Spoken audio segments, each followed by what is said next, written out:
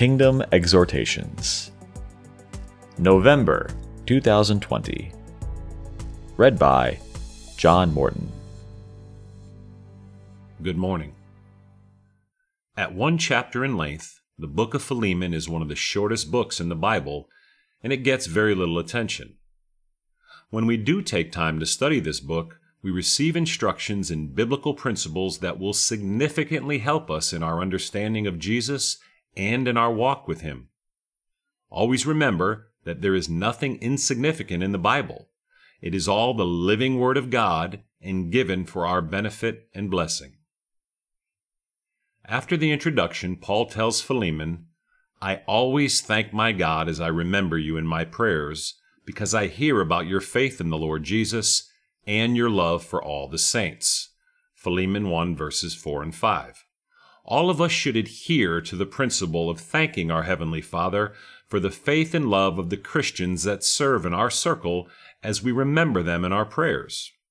Begin today to be joyful and encouraged by those Christians that serve in your community, while intentionally taking time to pray for them and to thank Jesus for their faith and loving service.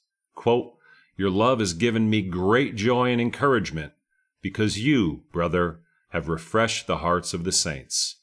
Philemon 1 verse 7.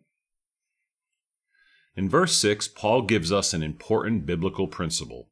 Quote, "I pray that you may be active in sharing your faith, so that you will have a full understanding of every good thing we have in Christ." Philemon 1 verse 6. As believers in Jesus Christ, we ought to be active in sharing our faith and talking about Jesus with our spouse, family, friends, colleagues, and any others that the Lord brings into our path. Do you have a habit of encouraging others and building them up in their faith? The more you do these things, along with encouraging and praying for others to do them, the more you will grow to experience life and relationship with Jesus.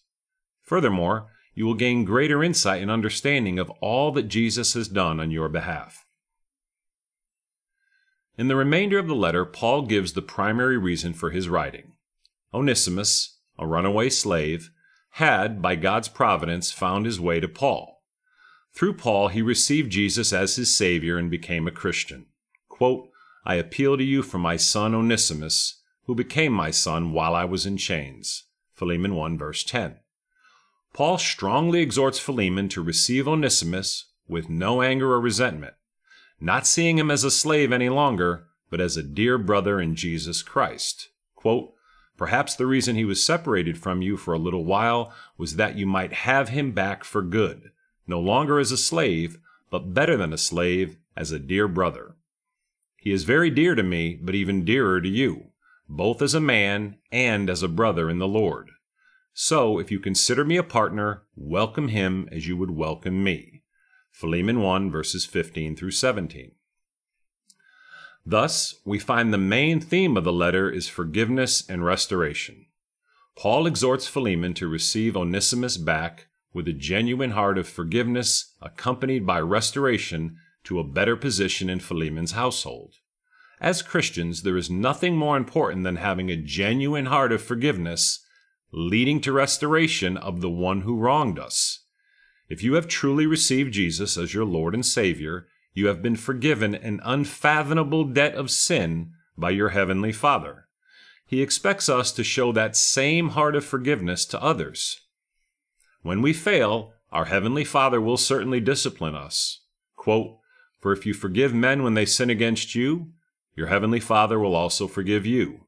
But if you do not forgive men their sins, your Father will not forgive your sins." Matthew 6 verses 14 and 15. Another principle in the letter is genuine, heartfelt, Christ-like love. The Apostle Paul has an overwhelming love for Onesimus, a spiritual son, and is overjoyed to hear of Philemon's love for God's people. Quote, "I am sending him who is my very heart back to you." Philemon 1 verse 12.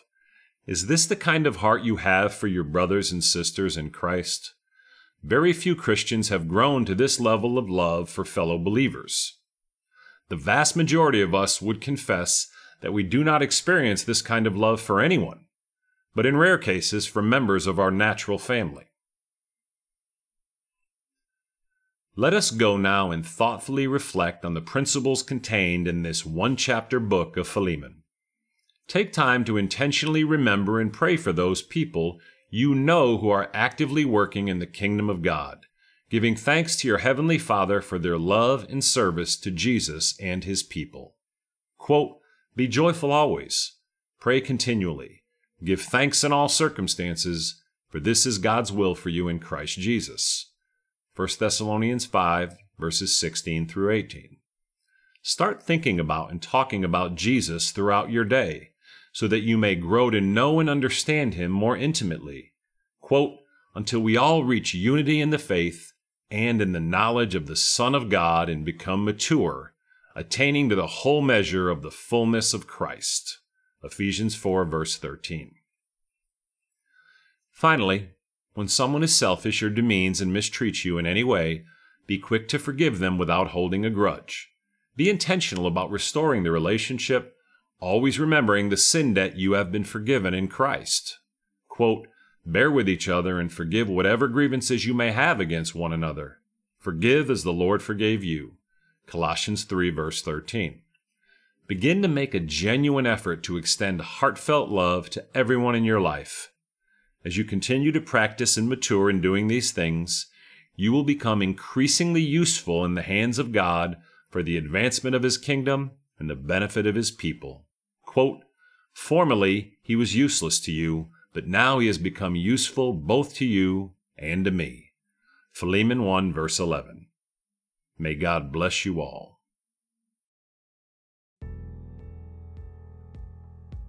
Kingdom Exhortations are written by John Morton, Dave Anderson, and Tom Anderson. For more information about our ministry, please visit www.kingdomd.org. Make every effort to add to your faith goodness, and to goodness knowledge, and to knowledge self-control, and to self-control perseverance, and to perseverance godliness, and to godliness brotherly kindness, and to brotherly kindness love. For if you possess these qualities in increasing measure, they will keep you from being ineffective and unproductive in your knowledge of our Lord Jesus Christ. But if anyone does not have them, he is nearsighted and blind, and has forgotten that he has been cleansed from past sins.